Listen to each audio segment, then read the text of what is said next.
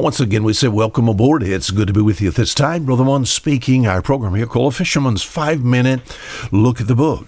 This week we've sort of used as kind of an emphasis, our title or theme, what we're trying to get across this week, talking about the great God. What is it? Titus chapter 2 all the way down to verse 13, looking for that blessed hope and glorious appearing of the great God, not just a God, but the great God, and tried to sort of emphasize how that God should be looked upon as being great. Sometimes we feel, we get goose pimples all over our body when we get around people that would be described as being great, maybe a great pastor or maybe an evangelist or a missionary that has accomplished some great things, and we had this feeling about just being around them, you should have that about God. It would not be good for you to sense a feeling of greatness around a person without knowing that you should sense this about our great God and Savior, Jesus Christ. How do you do this? Well, there must be a growth in grace. You must see this greatness in the Bible. We talked about it. Or I like David's statement about God in Psalm chapter 95 and verse 3, "For the Lord is a great God and a great King above all gods." He is great. How do I see this greatness? Open your eyes and just look up.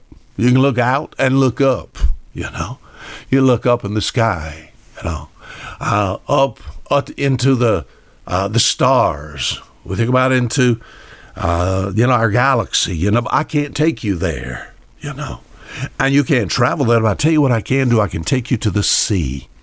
And we tried to do that this week. Did that yesterday just a little bit. And taking you down to the sea, I can show you God's greatness. Psalm 104, it says this in verse 24. "O Lord, how manifest or how manifold are thy works. In wisdom hast thou made them all. The earth is full of thy riches. So is this great and wide sea, wherein are things creeping, innumerable, both small and great beast." What? So is this great and wide sea. Why is the sea so big, so great and wide? Because it was made, my friend, formed by the hands of a great God. And then in the sea, it talks about both small and great beasts, creeping things innumerable. We think about the sea is great. Covers over 70% of this earth. Once again, formed by the hands of God. All the sea is just so big as far as when you have to cross it, But can I take you down under the sea just for a little while? The sea is great beneath. 95% of the ocean has never been explored. We think about the sea floor. 50% of all the life, they say, is in the ocean. They say mankind actually knows more about the moon than the ocean floor. I never will forget in traveling to the Marshall Islands. It's been a while back. Preached in numerous areas there. Preached on a little island called the island of Jaluit.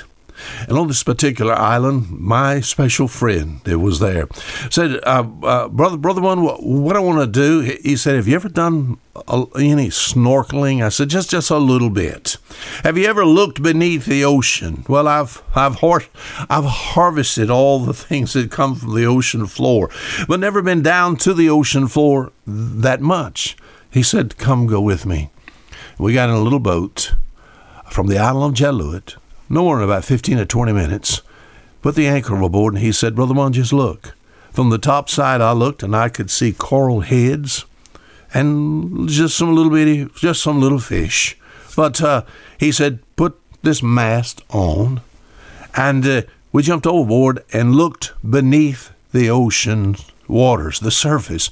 And I looked there, and every color of the rainbow was there.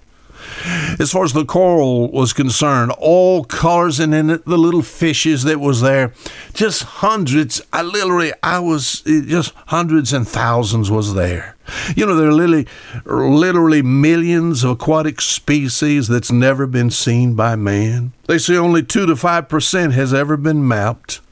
The home of the world's largest, we think about mountain range, and the deepest canyons, has to do with the ocean. What are you saying, Brother Juan? I'm saying this: if I could take you to the ocean, stick your head beneath, as you would look, you would see the greatness of God. Is God great in your life?